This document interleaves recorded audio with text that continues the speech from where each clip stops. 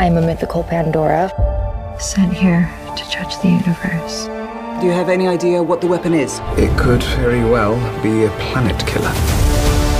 I would really like to go on this mission, Admiral. Imagine having the power to annihilate entire worlds, and even the stars themselves. Humanity is worth saving. What have you done? Pandora. New episodes premiere October 4th. Free next day only on the CW app.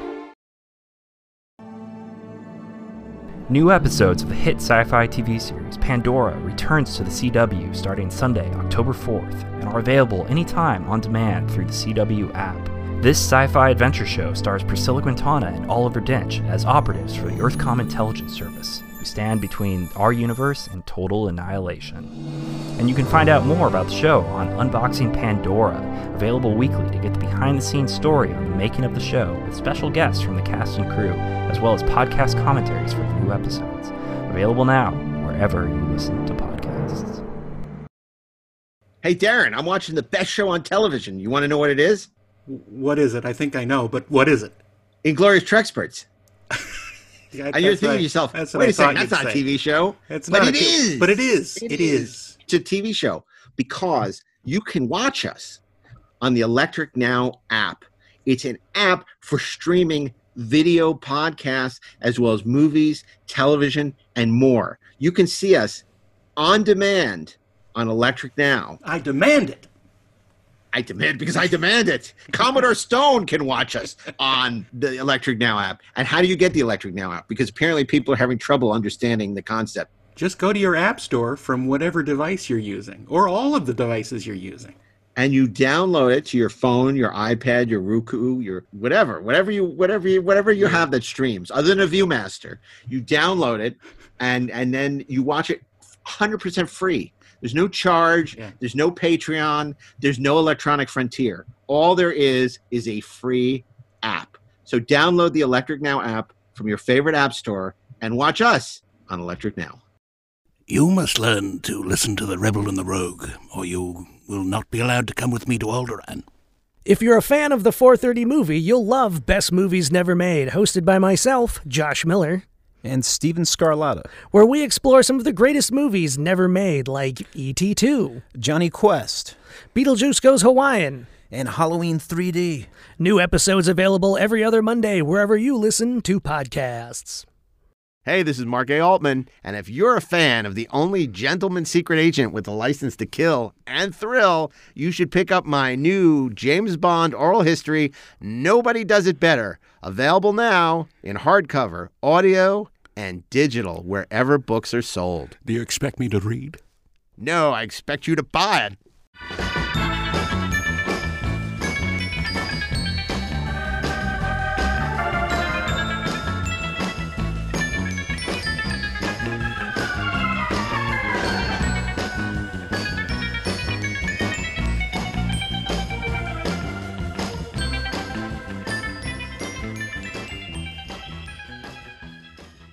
This is Mark A. Altman. And this is Darren Doctorman. And we are the Inglorious Trexperts. Trexperts. Yes. Yes. Yes, we are. And we're back, baby. We're back. And you know what today is? Today is the first day of the rest of our podcasting. Indeed. Well, you were making a joke, but the reality is this is the beginning of our new season. That's of season 3. Season 3. Because of the huge letter writing campaign by our listeners, we are back for a third season. Probing the unknown reaches of space. Star Trek, coming to Fridays this fall on NBC. Unfortunately, they've slashed the budget. There are some changes. You're only allowed to listen to us 10:30 on Friday nights. And our budget is slashed. We're up against the Laugh In Experts podcast. It's we got some serious problems. Yep, and we got some really bad shows coming up too. we decided we're going to take it down a notch. If you thought Fantasy Draft was bad, wait until you wait to see the rest of our shows this season. Our Zoom backgrounds are going to be used over and over, and they're going to be really cheap. Yeah, but fortunately, due to the Klingon Doctorman Alliance, they're now using Klingon design, so it'll be It'll be much. It won't be. It won't. It'll still look good, even though it's cheap. Well, I certainly Right? hope so. Yeah. Well, I look. I'm sorry, but we know third season is kind of lame. We're gonna. Well, we know it's considered kind of lame. Wait a minute. Hang on a second. Yeah, but it kind of is. Just a minute. Whoa! I hear Who's someone. this? Hang on a second.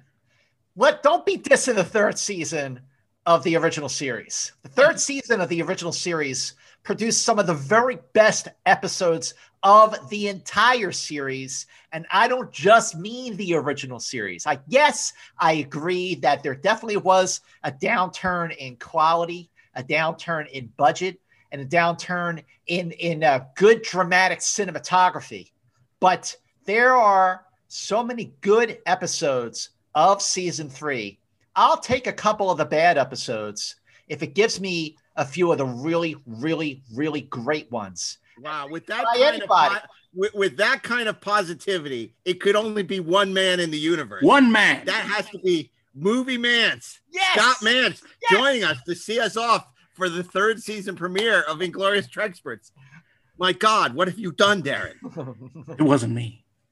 I'm very happy to be. In fact, when I knew that Mark and Darren were going to be talking about season 3, I said to Mark, I got to be on that podcast. Like, Mark just got back from Bulgaria shooting season 2 of Pandora, and he's talking to me about Inglourious Treksperts. Like, the first episode they're doing for the third season is going to be like talking about season 3 of the original series. And I went, I got to do that, because I knew that you guys, you would probably like crap all over the third season.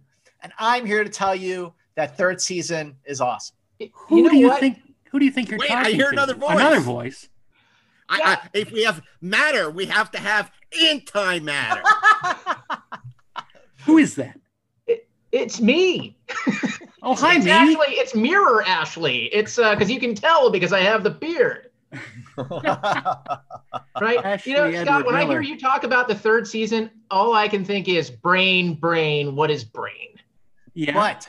But when I hear the third season, I think of the Paradise Syndrome. I think of the Tholian Web. I think of Day of the Dove. I think of the Enterprise Incident. Those are the episodes that I think of, and those are the ones that I watch. I think about changing the channel. I think exactly. It's like, does that make up for it? I don't know. Well, look, guys, here's the thing. What's the thing? Hey, by the way, that's my plays the line, thing. number one. The play's the thing. Where or not catch the conscience of the king. That's first season. Now, Ash, I got to ask, how old are you, Ash? Old enough to know better. Okay. 49, God damn it. 49. No, you're not. So we are Liars. we are all roughly the same age, give or take a couple of years. And the reason I bring that up is because when we were first watching Star Trek on UHF back in the 70s, holding up our tape recorders to record the episodes, because it was before the days of VCR, we had to watch episodes like, going back to the first season, This Side of Paradise, Tomorrow's Yesterday, Arena. And then you had to go through an episode like The Alternative Factor before you got to City on the Edge of Forever. So you had to watch the bad to get to the good. Yeah, but at least you got to City on the Edge of Forever. But hang on. It's like we only get to Eden. No, listen. For the third season, I agree wholeheartedly that The Way to Eden and The Children Shall Lead and the second half of Spock's Brain are terrible. But we're now at a stage with our DVDs, Blu-rays, and definitely Amazon, Netflix, and Hulu, and CBS And certain All Access. streaming services. Right. But you don't have to watch those episodes. I don't watch The Way to Eden anymore. I don't watch And the Children Shall Lead. I agree with you to this extent that it used to be said, or perhaps some people say, maybe it was just me, that Star Trek is a little like sex. Even when it's bad, it's good. But much like sex, I don't think you want to watch all of it on tape. You know what I'm saying? Like, it just, you gotta agree that, like, okay, so Way to Eden happened. No, it never happened to me before. Really embarrassed, but there you go. Your comparison of Star Trek to sex has been made before at a Comic-Con somewhere many years ago. We realized that most of the original series titles were euphemisms for sexual acts. Oh, like the Paradise Syndrome? Wait, the Paradise Syndrome and the Man Trap, Where No Man Has Gone Before, The Cage. Is there no truth in beauty? But, here's the thing. As it all, when you look at all 3 seasons and you're able to wrap your head around the entire series, the first series, and when you read a book like The 50-Year Mission, Volume 1, the first 25 years, and you're right. Like that, there's a plug for you, Mark. Never heard of it. But you could, it's the ultimate what if. Like, what if season 3 got the time slot that Roddenberry wanted? And what if Roddenberry stayed on or came back as the day-to-day producer like he was for the first half of season 1? I mean, that would have been a completely different show. But, they gave him the 10 o'clock Friday night, and Fred Freeberger stepped in, and, he didn't really get the show. I think that's clear. But there's some bad things happen. That was the year of the sideburns and the year of Fatner. I mean, come on. Fatner. It's like the whole thing was kind of like, it didn't look like the same show anymore. Just almost on any level. Like you can watch an episode from the 3rd season and know immediately. Well, sure. That it's the 3rd season. Just by the reason for that, Ashley, is because first of all, you had the different uniforms. Instead of the velour, they were cotton. And they just didn't. No, they were polyester, actually. Polyester, even worse. They just didn't sit right on anybody. Like if anybody moved, it would wrinkle really bad. I would say that if you're going to talk about, Shatner's weight fluctuation, I think he looked worse at the end of season 2 than he did throughout season 3. It was the shirt, it was the polyester that made him look bad. Second, the cinematography of the first 2 seasons by the amazing, legendary Jerry Finnerman. I mean, his cinematography is just, even by today's standards, it's amazing. It is just exquisite. It's poetic. It's a canvas. What he did with those first 2 seasons. I still remember the eye light on Joan Collins. Yeah, see, that's what I'm talking about. But when you get to a few episodes into season 3, and Jerry Finnerman left, and Al Francis stepped in and basically just turned on all the lights. Oh my God, like a sitcom. Look, I'm gonna speak up for Al Francis. He was limited by major time crunches because they cut a day of production from the episodes. So they had to be done much faster. And sometimes that's all the time you get to just light it so you can see them. Right. And that's what they had to do. There was definitely, after Paramount took over from Desilu, there was a big change in the flexibility that they had to kind of keep going and try more things out. But also, and this is something that I mentioned in the amazing book, the 50-Year Mission, Volume 1, the first 25 years, is that here you are on a starship with 428 people, and towards the end of the 3rd season, it looked like the only people on the Enterprise were Kirk, Spock, McCoy, and Scotty. And when you get off the bridge, like there was nobody on the Enterprise. What if those were the only people on board? You watch an episode like the Corbomite maneuver, when Kirk is going from sickbay to the bridge, and like there's so many people running around during that red alert. Like that felt like a starship. I only seen a couple of guys up there. I didn't see no Federation. Hey, there are over 400 people on that ship. That's your story, Buster. But I mean, like, what? Okay, we can all. I do agree with you guys that the 3rd season there's a big drop in quality in every way. But let's look at what went right during the 3rd season. Scott, I don't know why you're arguing with me. I'm on your side. I don't hate the third season. I never said I did. Oh, good. I love the third season, especially comparing it to what we get today. Well, I'm with you on that.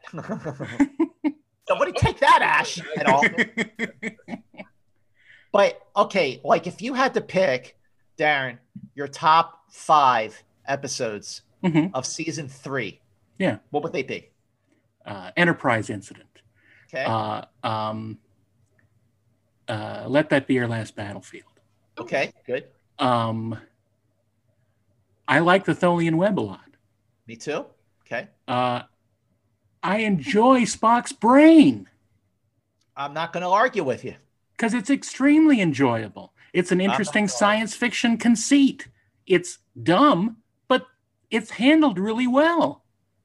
I mean, there's some dumb lines in it, but you got how cool is that? A race of beautiful women that rule over the men who are cavemen basically, and they are the bringers of pain and delight. How great is that? Okay, so that's 3. That's 4, actually. 4. Okay. All right. Okay. And one more. You know what? I have a soft spot for And the Children Shall Lead, because it's so creepy. It's really creepy. Yeah, and it is. It's dumb. It's really dumb. But there are some emotional moments in that. I mean, when the children are shown the videos of their parents and then they're shown their grave sites, that's a moving scene. And if you can laugh and be moved by an episode, I think that's successful. So, I mean, Sulu being afraid of knives flying at the Enterprise is kind of dumb. Admitted, fully.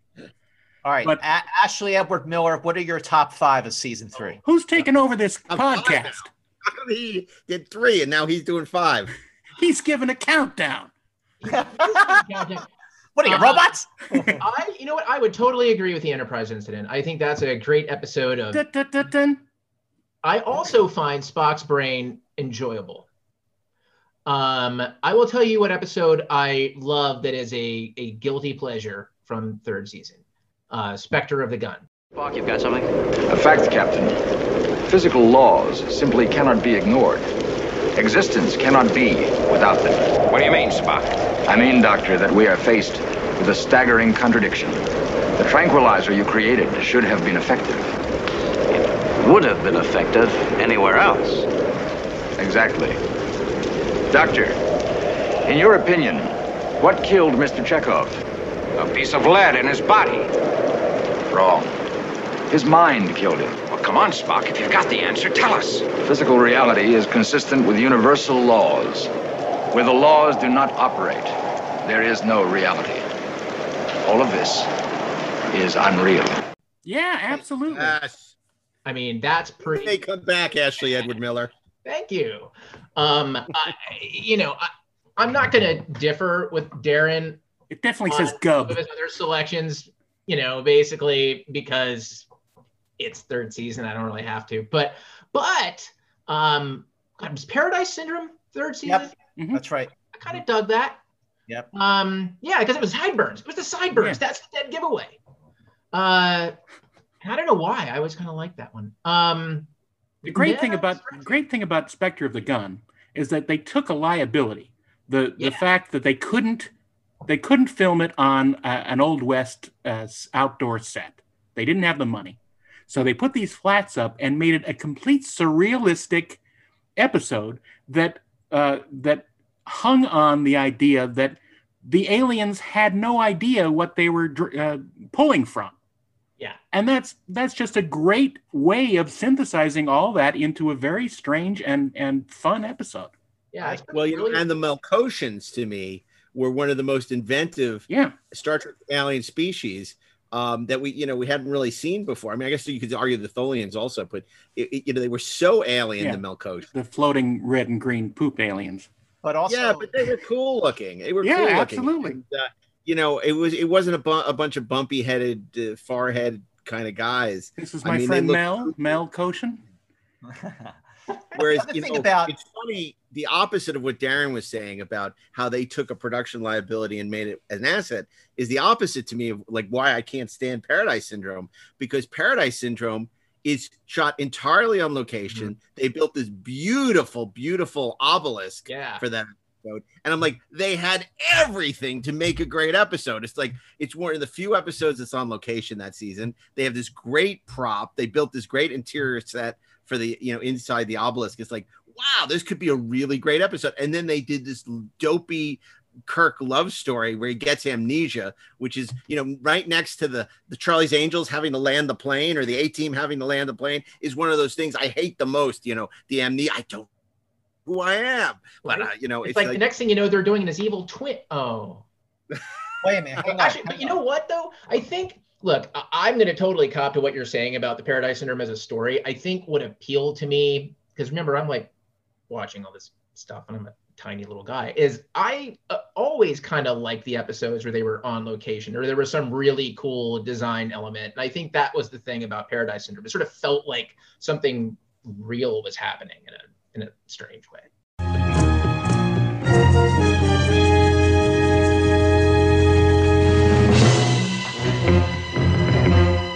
Get out of my way, Salish. Even though you be a god, Kirak, I cannot permit this joining. Nobody's asking for your permission. Then you must strike me dead. I have no intention of striking you dead.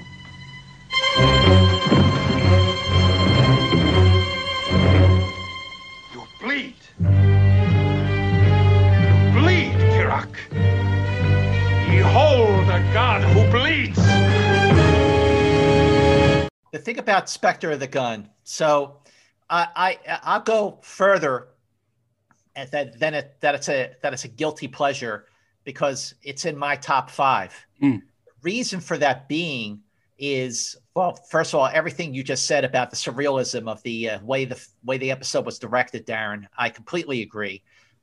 Second, so it was written by Gene Coon under the pseudonym Lee Cronin because that was the only way he was going to be able to write for Star Trek after he theoretically left the show.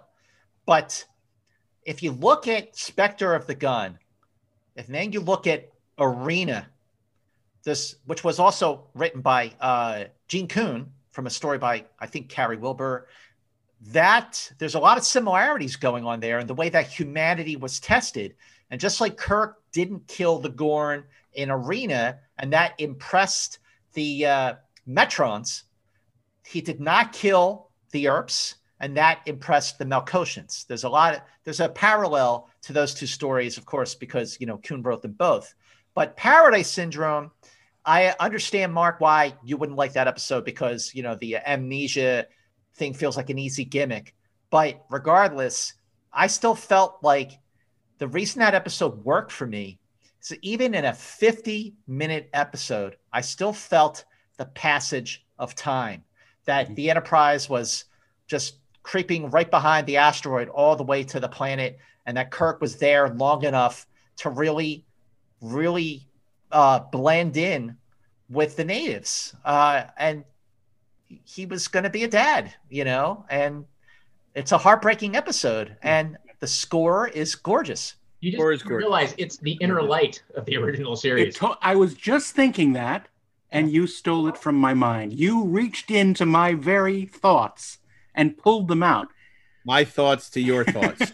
I did want to mention something, though, and I completely forgot it. So swing around back when you're done talking. Okay, I was just going to say my other favorites of season 3 were definitely Spectre of the Gun, Paradise Syndrome, Day of the Dove is a big one. The Tholian Web is another big one. And there's an episode that when I was a kid and growing up, I didn't think much of it. But in more recent years, I know what it is. What is it? Go ahead. It's a gem of an episode. No. It is really? not the Empath. Wow. It's not the Empath. It's All Our Yesterdays. Otherwise known as photo novel number 6. I have one thing to say to you, Scott. Which? That is great. Listen, all of the drama that went on. The stuff between Spock and McCoy and Zarabeth is very good. Yes, the it rest is. of it, not so much. I love the scene in the the Kirk part of the storyline when the head guy, the prefect, the prefect, he goes in and Kirk's like, I was just in the library, and the look on his face, and he goes, "What he heard, my lord, were all of my friends on the other side of the wall in the library." In the library. Like, it's such a great moment. It's such a great moment. But you're right, the drama between Spock and McCoy, the acting between those guys, Leonard Nimoy and DeForest Kelley, those two guys were at the top of their game when they were arguing. Is, don't call me that. I don't like it. I don't think I ever did. What's happening to you, Spock? And Nothing that should have happened a long time ago. Spock gets to have hot meat-eating animal love with Zarabeth. Meat-eating. It's good. What I was thinking about before was the love an Impossible Burger after that. I think. What I was thinking about before was the only successful Dr. McCoy love story. It's 11 words, and they are, "For the world is hollow, and I have touched the sky." There you go.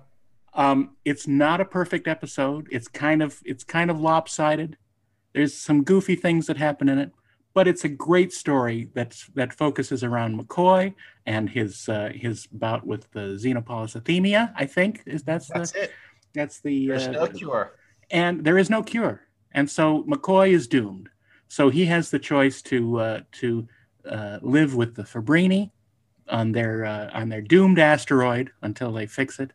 And it's a great story. It's it's yet another Kirk and Spock and McCoy visit the planet and ruin their religion and screw up their lives. So, but it's a good story. It's interesting. It unfolds rather well, and I enjoy it very much. Yeah, the other thing about the third season is, Spock's brain. Which just because of history now, it has gotten this ridicule for being the worst Star Trek episode of them all, and it's not. God, no. It's not. It's not. God. But here's, we all know better now. Now here's the thing about Spock's brain. So Freeberger didn't like the comedy that they were doing in the second season of Star Trek. So he didn't like A Piece of the Action. He didn't like Trouble Tribbles or I Mud, and he must not have liked the second half of By Any Other Name. Now, the reason I bring that up is because for the first half of Spock's brain, it was a serious story. Yeah, it's played completely straight. Right, they played it completely straight. But for the second half, it was supposed to turn into something more humorous. Right. And the reason I brought up By Any Other Name is because the first half of By Any Other Name is great. Mm-hmm. It is like, there's a lot of action. The stakes are really freaking high.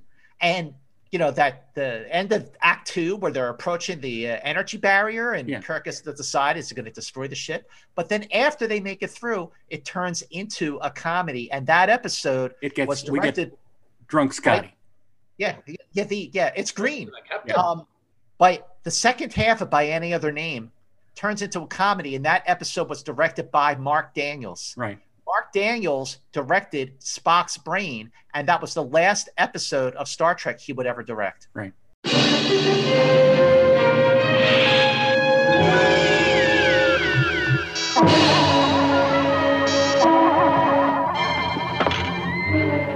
got him on complete life support. Was he dead? Jim. Come on, Bones, what's the mystery? His brain is gone. What have you done with Spock's brain? Brain and brain. What is brain?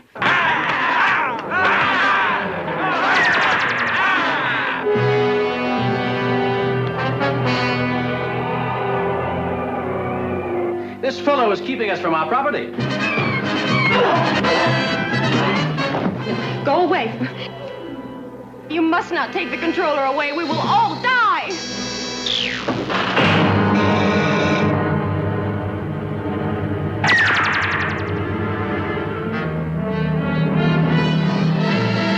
Nerves, there are a million of them. What am I supposed to do? I can't remember. He's dying and I can't stop it.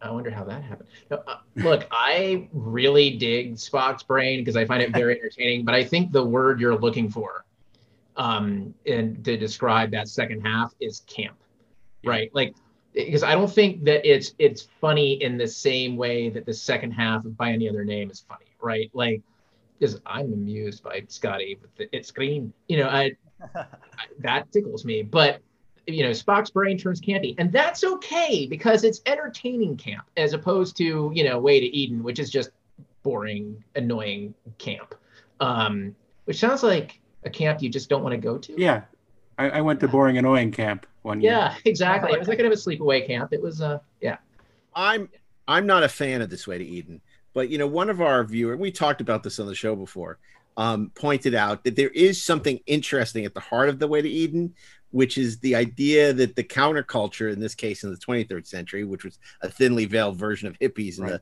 1969, was rebelling against technology, destroying our lives. And in a way, the story was sort of prescient in that technology is kind of destroying our lives. And it didn't really examine it in a very cogent way, obviously, because it became more about the Chekhov love story and about, Dr. Severin with the weird ears. There is something intriguing in the notion of The Way to Eden. It's just not executed particularly His name was Adam. Gonna flip my fiddle and jump for joy. I got a clean bill of health from Dr. McCoy. And it got great songs. Having PTSD flashbacks right now. Thank you very much. Mark, it does not have great songs. Yay, brother. also, Spock's brain, going back to Spock's brain, had a great score. And it was the only time you had the rear projection for the front view screen on the bridge of the Enterprise. It wasn't the only time. Also, an Enterprise incident. Oh, okay.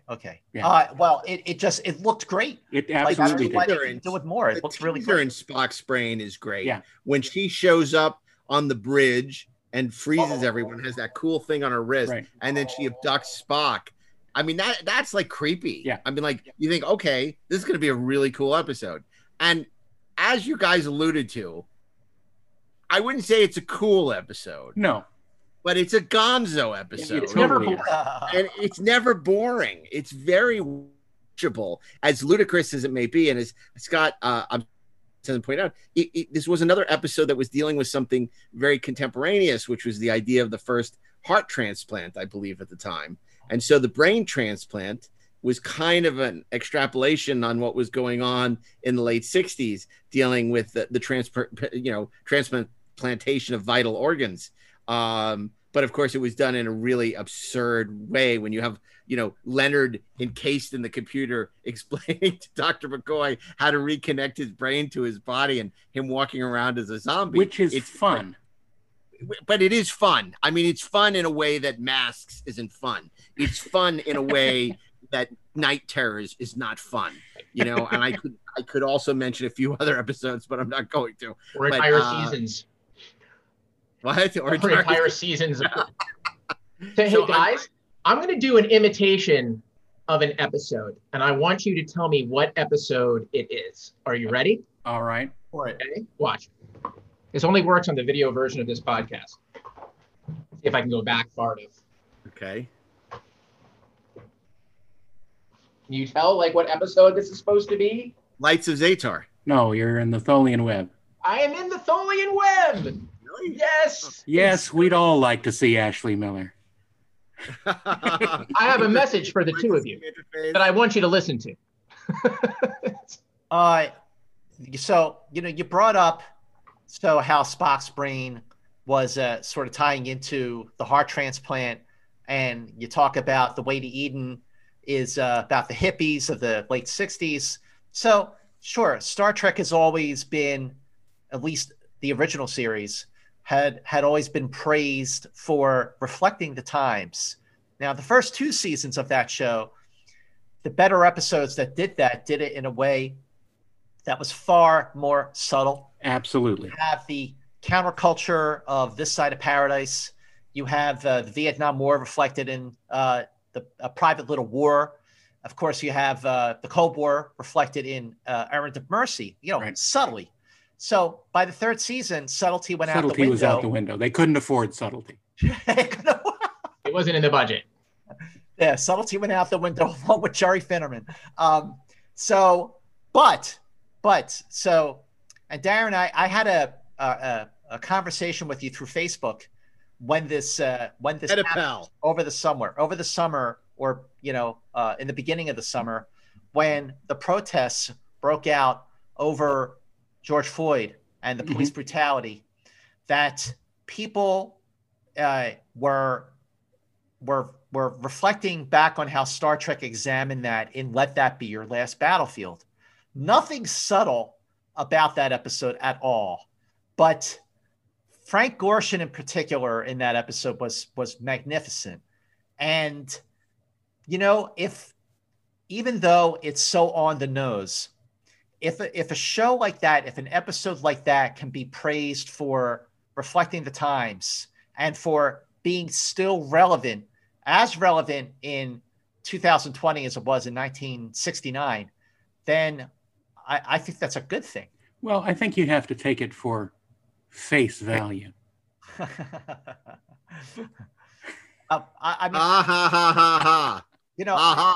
love the scene on the bridge when Kirk starts the struck sequence. Absolutely. That they reuse for Trek 3.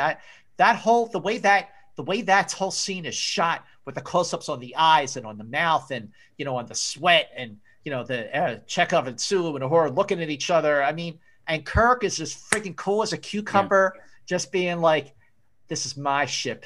It goes where I will it to go. It's my, I give the final order here, bucko."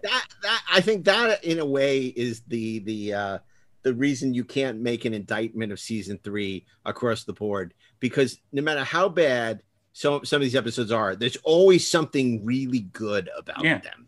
There's no episode that is irredeemably bad. Turnabout Intruder. Watchable. No, even in Turnabout Intruder, there's some good scenes and a great performance by Shatner. Yeah. And you even as laughable it is, the whole mutiny scene. Play back the conversation in the hall. There's mutiny. You obey my orders. I mean, it's still you obey my orders. Again, audacious in terms of the premise. It's so crazy that you can't just dismiss that out of hand and say, "Oh, this is just another." They're not like repeating a cliche that we've seen a million times. They're doing something and failing, but they're failing miserably, which is what makes it so, like a train wreck you can't turn away from. What does your telepathic mind tell you now? I believe you.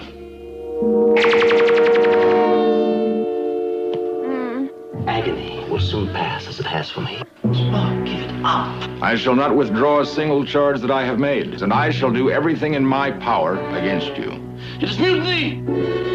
Dr. McCoy, sorry, but I'm going to have to take you off the case. On this ship, my medical authority is final. I won't allow it. It's done. Security guard! Attention all personnel. First Officer Spock has been placed under arrest on the charge of mutiny. Then, Doctor, that's the time we move against him. We'll have to take over the ship. We're talking about mutiny, Scotty. That's enough. We know what was said. Enough to convict you of conspiracy with mutineers. And you're so charged. The sentence, death. Execution will be immediate. It's a great scene. The destruct scene is awesome, except that, and it's okay, it's relevant, sure.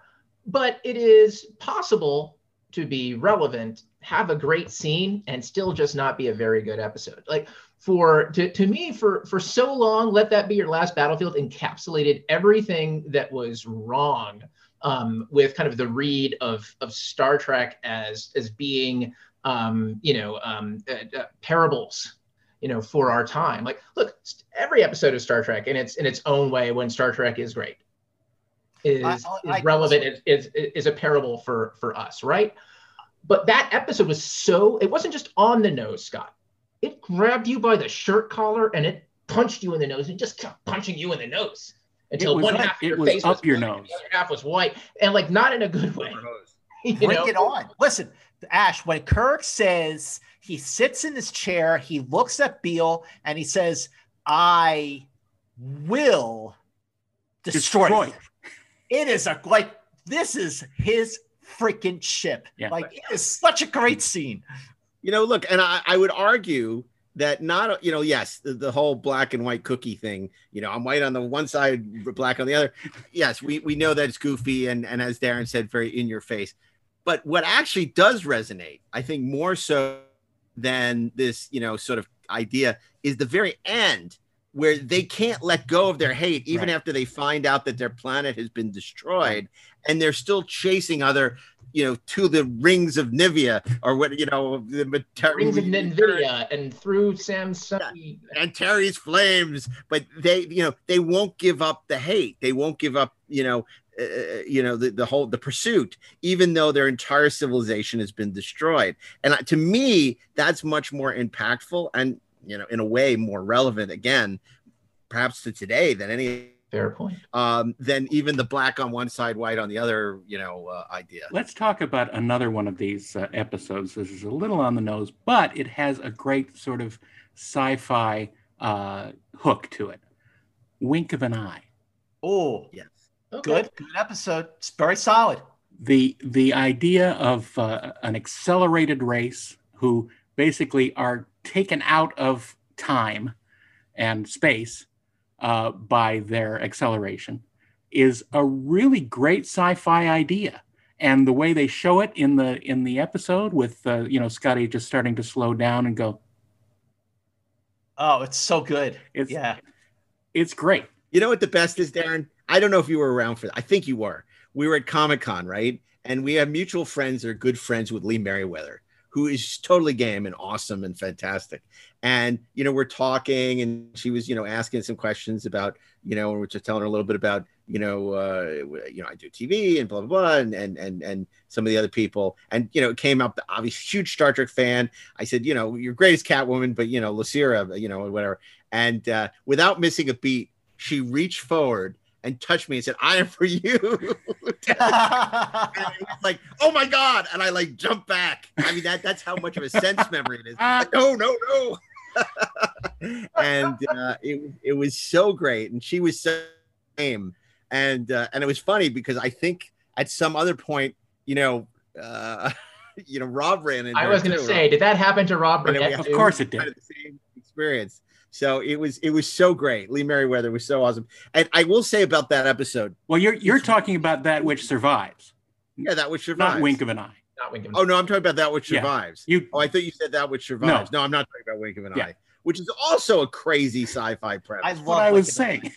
Oh, yeah. It is very, as ridiculous as it is, the idea that they've sped up all these people and it's fun. It's a great, fun sci-fi idea. Yep, it's a great. Well, and especially when the security guard is injured, right, and rapidly accelerates.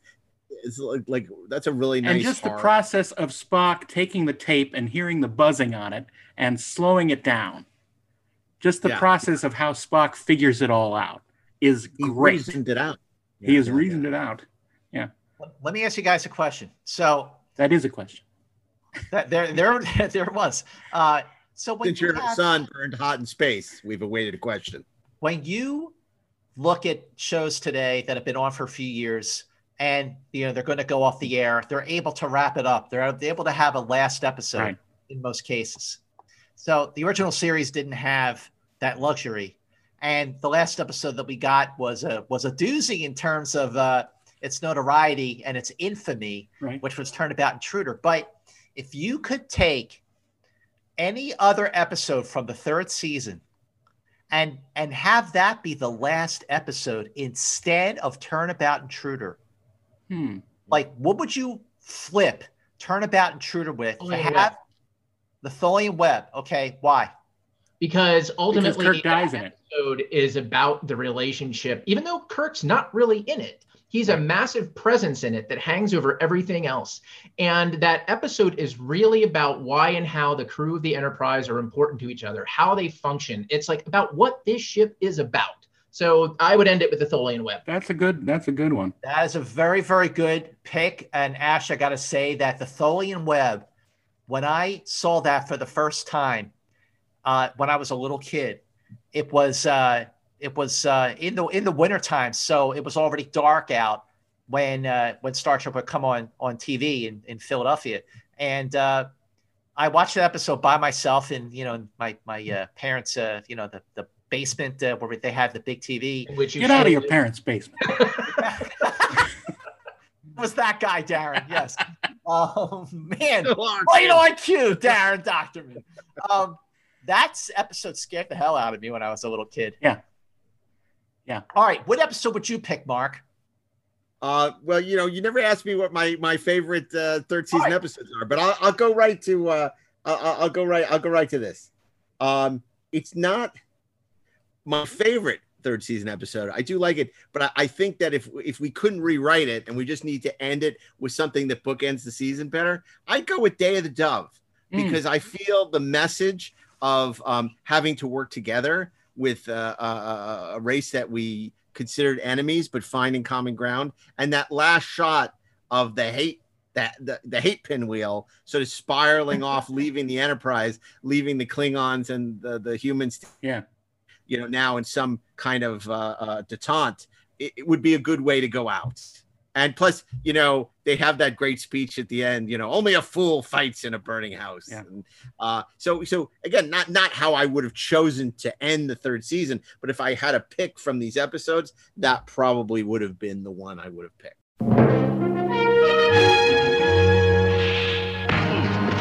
You are now prisoners of the Klingon Empire, against which you have committed a wanton act of war.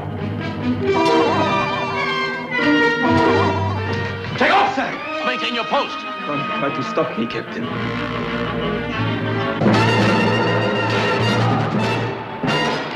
If the alien is creating these events, Captain, it is apparently capable of manipulating matter and mind.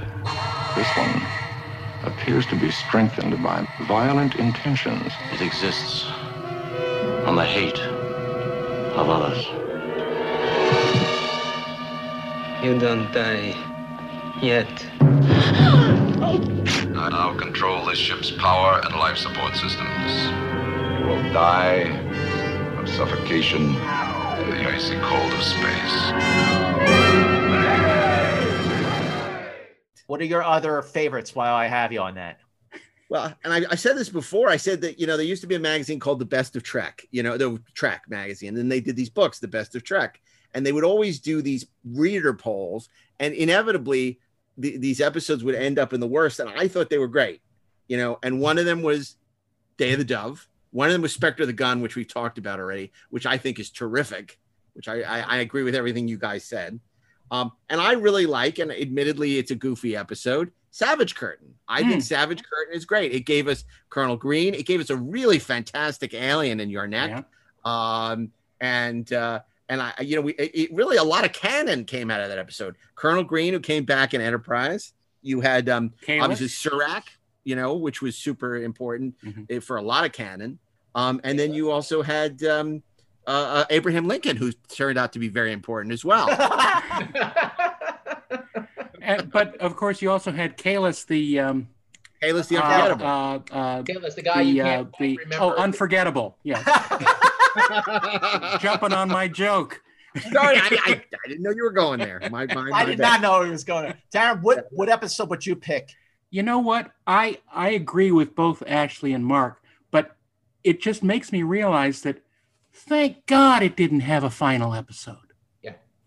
Thank God. Because if it had wrapped everything up, if it had put it in a lovely bow for everybody, maybe the desire for more Star Trek wouldn't have been as strong as it was. But you know what the finale was? The motion picture. The motion picture was the end of that era of Star Trek. Well, it was really the finale. It was the series finale, because Star Trek II begins a totally different Star Trek. That's true. That's a good point. That's absolutely true. I just because the episode that I would pick. How do you vote?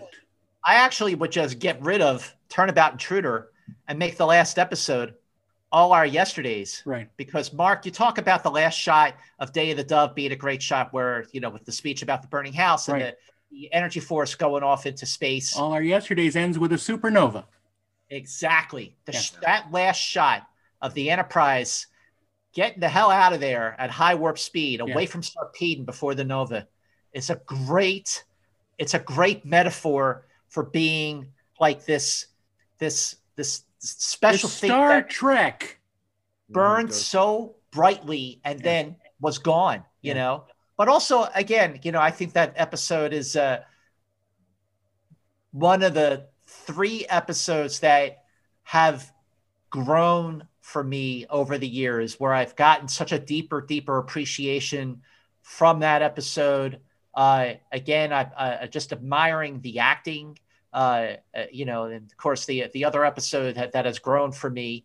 Which, well, before you say that, because I want to talk about that, but I want to say that Ian Wolfe, I think, is Mr. Atos, is wonderful in that episode. Yeah. And the other thing about that episode, and then I'll let you explain what the other episode that has grown for you is. I know what it is because we've done a show on it that's coming out soon. But the other thing that I really love about All Our Yesterdays is a really ingenious sci-fi premise, which is this idea of this library where they store history, and then you can put those discs into the Tavachron and go anywhere in the history of the planet. And if you look at season 3, there are probably more great high concept sci-fi premises than any other season. Right. It's the execution and the use of those that's flawed. Right. That's imperfect. Because it really is. I mean, every episode we talk about, it's like, what a cool idea.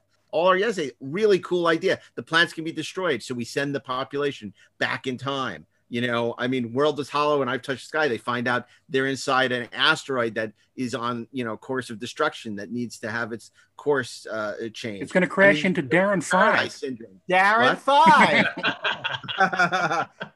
This is Darren 5. Screen has an interesting premise. So all these shows have really interesting premises. Now, Scott, you said there's another episode that as a kid you didn't like, but you learned to appreciate. Oh, wow. Well, there's 2. From each season has an episode that I've grown to love in a very big way because of their merits. From the first season, it's The Conscience of the King, which I just think is a brilliant Shakespearean tragedy set against the backdrop of a brilliant Shakespearean tragedy. But the number 1 episode that has grown to be my number 1 episode is from the second season, and that, of course, is Metamorphosis, an episode that it represents Gene Coon at his finest as a writer. It represents Jerry Finnerman at his finest as a cinematographer.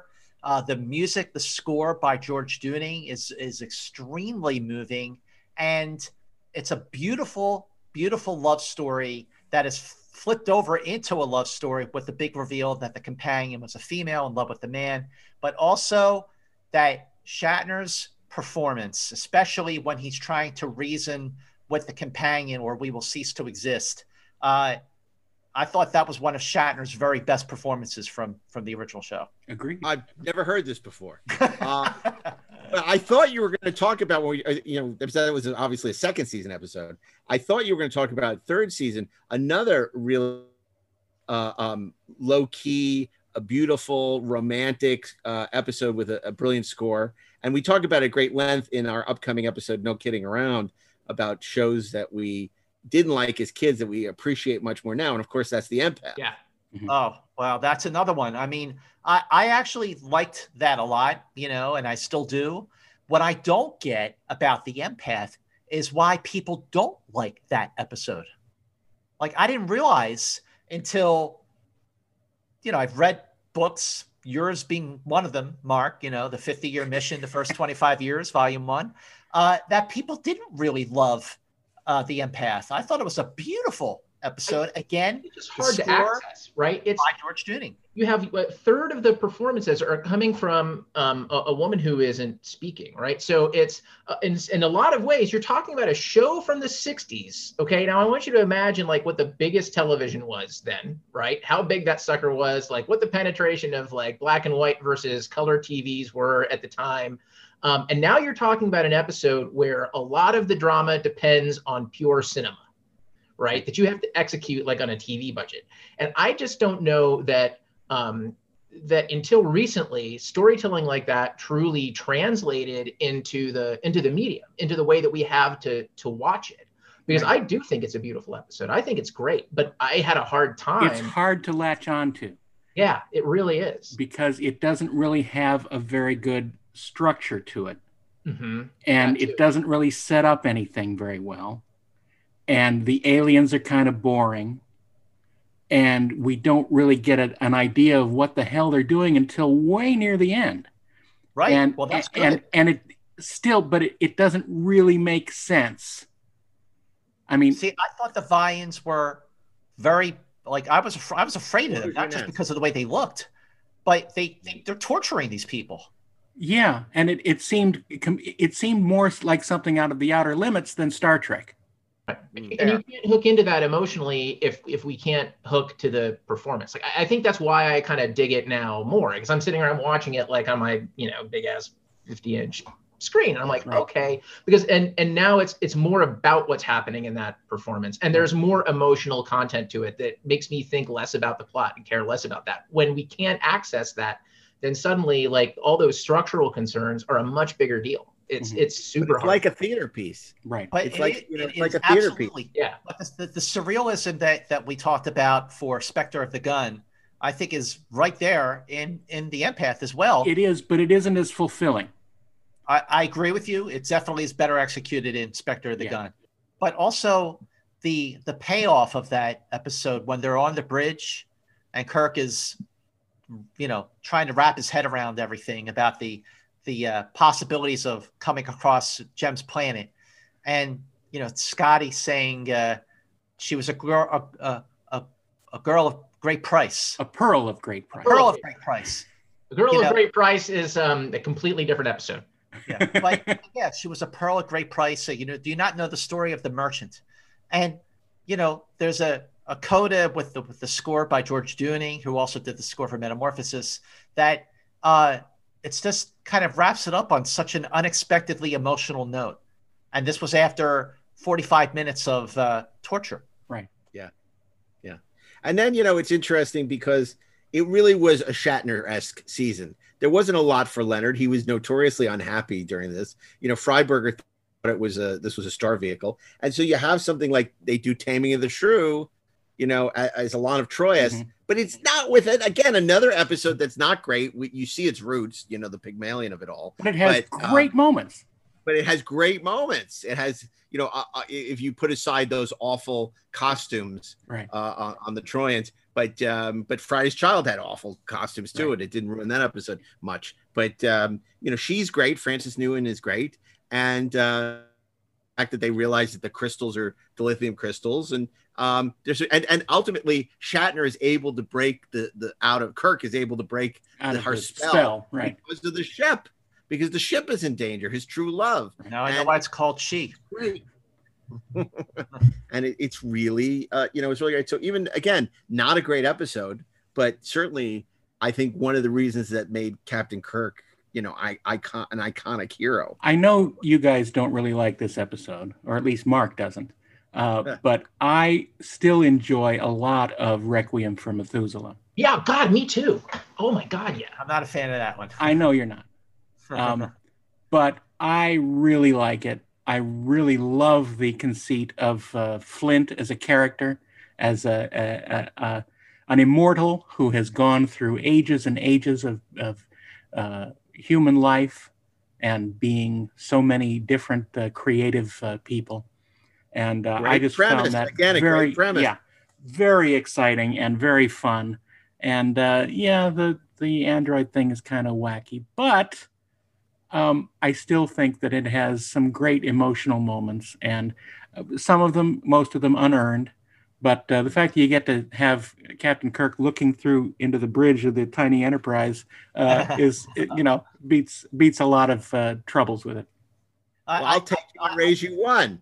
Mark of Gideon, another not very good episode, but again, fantastic story for Kirk. Obviously a thinly veiled look at the overpopulation problem taken to a ridiculous extreme.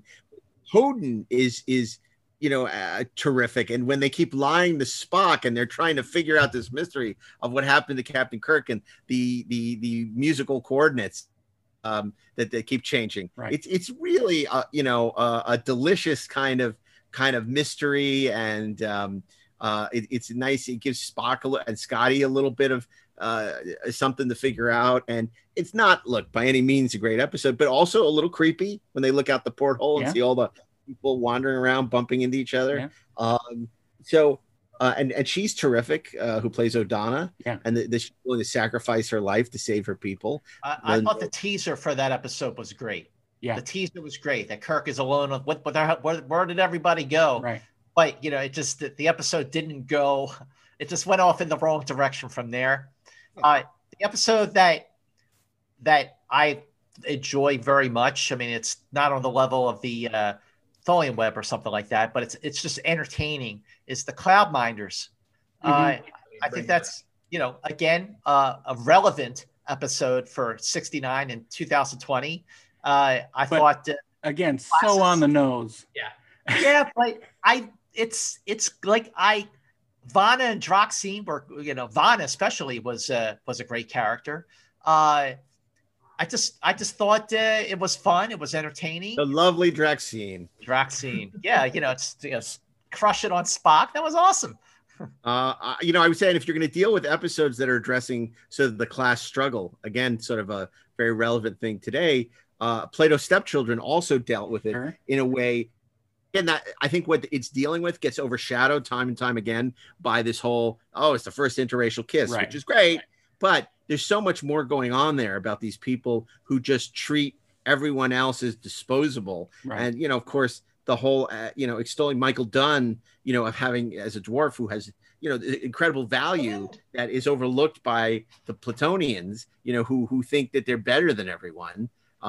Because they have these powers. In a way, it's sort of The Boys. I don't know if you watch Amazon, The Boys, where the superheroes get these powers and become so enamored with themselves. It's kind of like, it's not even natural. They've been sort of given these steroids to the Platonians. But the best part of that episode, the best part of that episode is when Alexander says to Captain Kirk, like, do people have the power where you come from? Or I forget what he says, but I'll never forget when Kirk looked back at him and said with just charm and confidence, where I come from, race, color, none of that matters, and nobody has the power. I just thought it was a beautiful scene, like something like that. This really is what. Well, it's difficult to watch, to see our people be taken advantage of like that, being made to flamenco dance, for God's sake. And so when Kirk and they all show up and say, at 10 times your power, and they basically get to have their revenge. It's kind of like a great moment because you watch this whole episode cringing at what our crew is being made to do. It's funny, when we did Free Enterprise, I'll never forget Dan Matson, who was the president of the Star Trek fan club, big Star Trek fan of all of ours. And we had him dress up at the big penultimate scene of the movie as Alexander, because he's a little person and he looks a little bit like Michael Dunn. And I'll just never forget, how he came up to me. He was so appreciative to have the opportunity to do it, because Michael Dunn, seeing him in that episode of Star Trek, meant so much to him, to say he saw somebody of my height and who looked just like me, and to realize he had value, and that, there would be a future where everybody is, sort of valued for who they are and not what they look like. And it was so meaningful. And of course, it's so great in Free Enterprise, that moment where he comes out as Alexander and singing the Shatner along with Shatner rapping. It was a really nice moment. We've talked about crazy Federation people before, but perhaps there is no one crazier than Garth of Izar in Whom Gods Destroy. Wow. Yeah. They first made Cranky. The marvelous Steve Einat, who played Garth, is absolutely freaking insane, and having a great time doing it. And Batgirl is in that episode. That's right, Yvonne Craig as the lovely Marta, the Orion slave girl who gets blown up real good. Oh yeah, that disturbed me. It disturbed me too. That was a disturbing scene. That'll leave a mark on you when you're 6 years old. You're like, yeah, no, Queen's level 3. Yeah, that's right.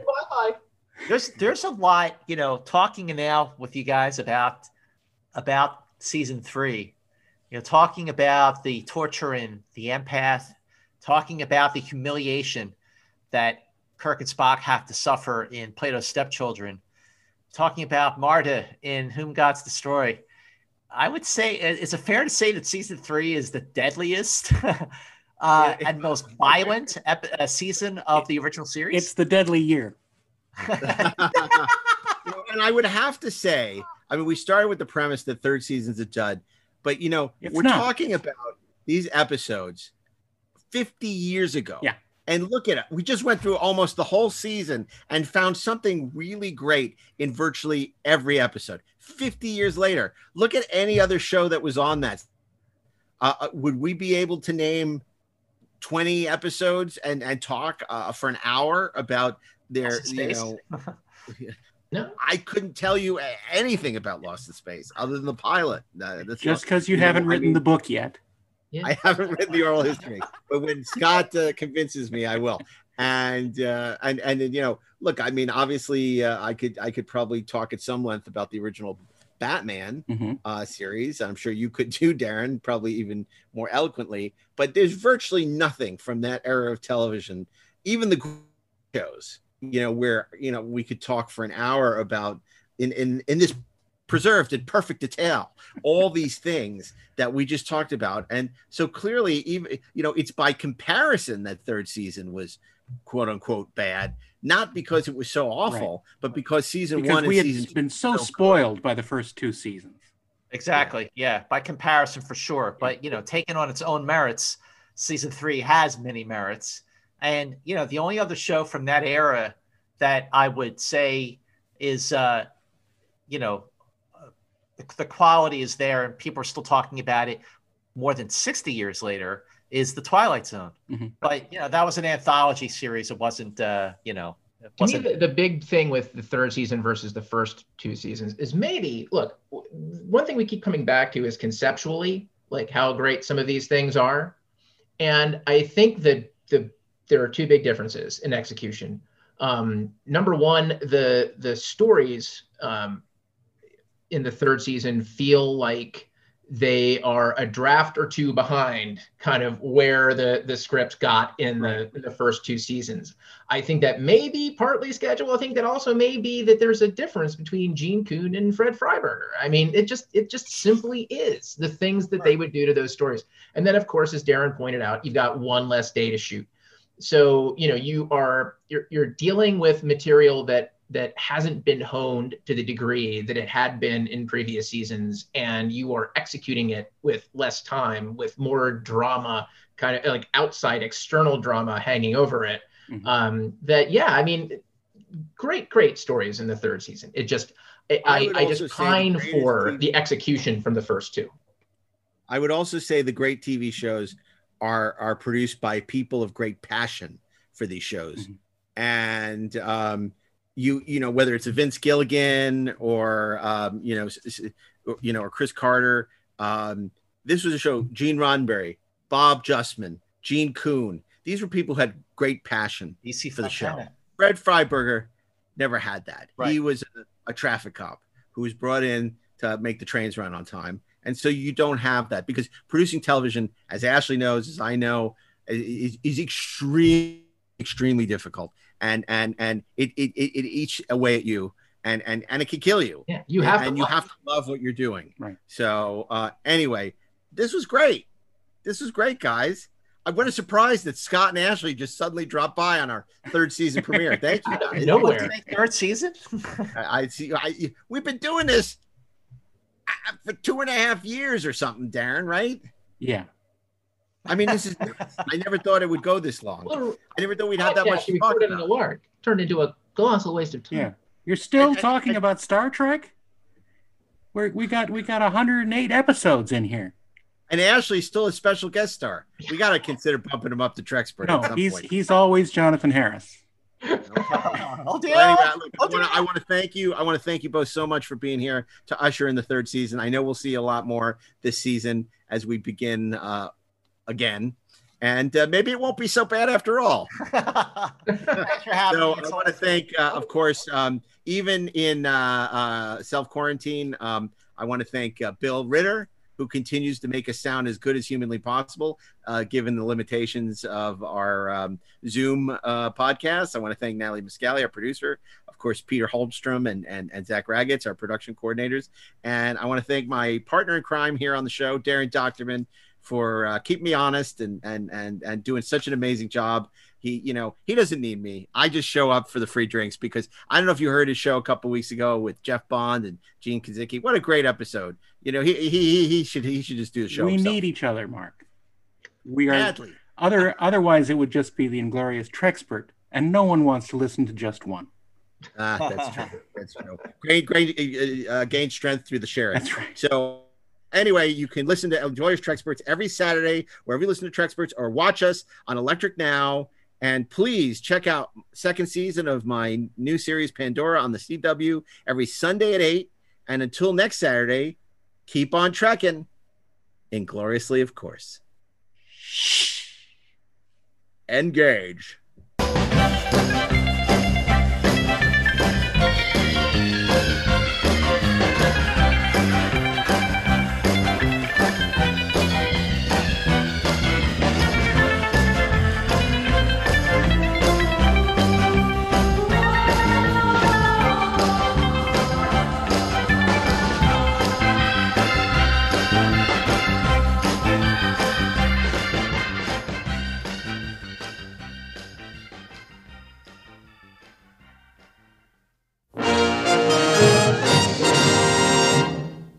This show is produced by Dean Devlin and Mark A. Altman and is an Electric Surge Network production.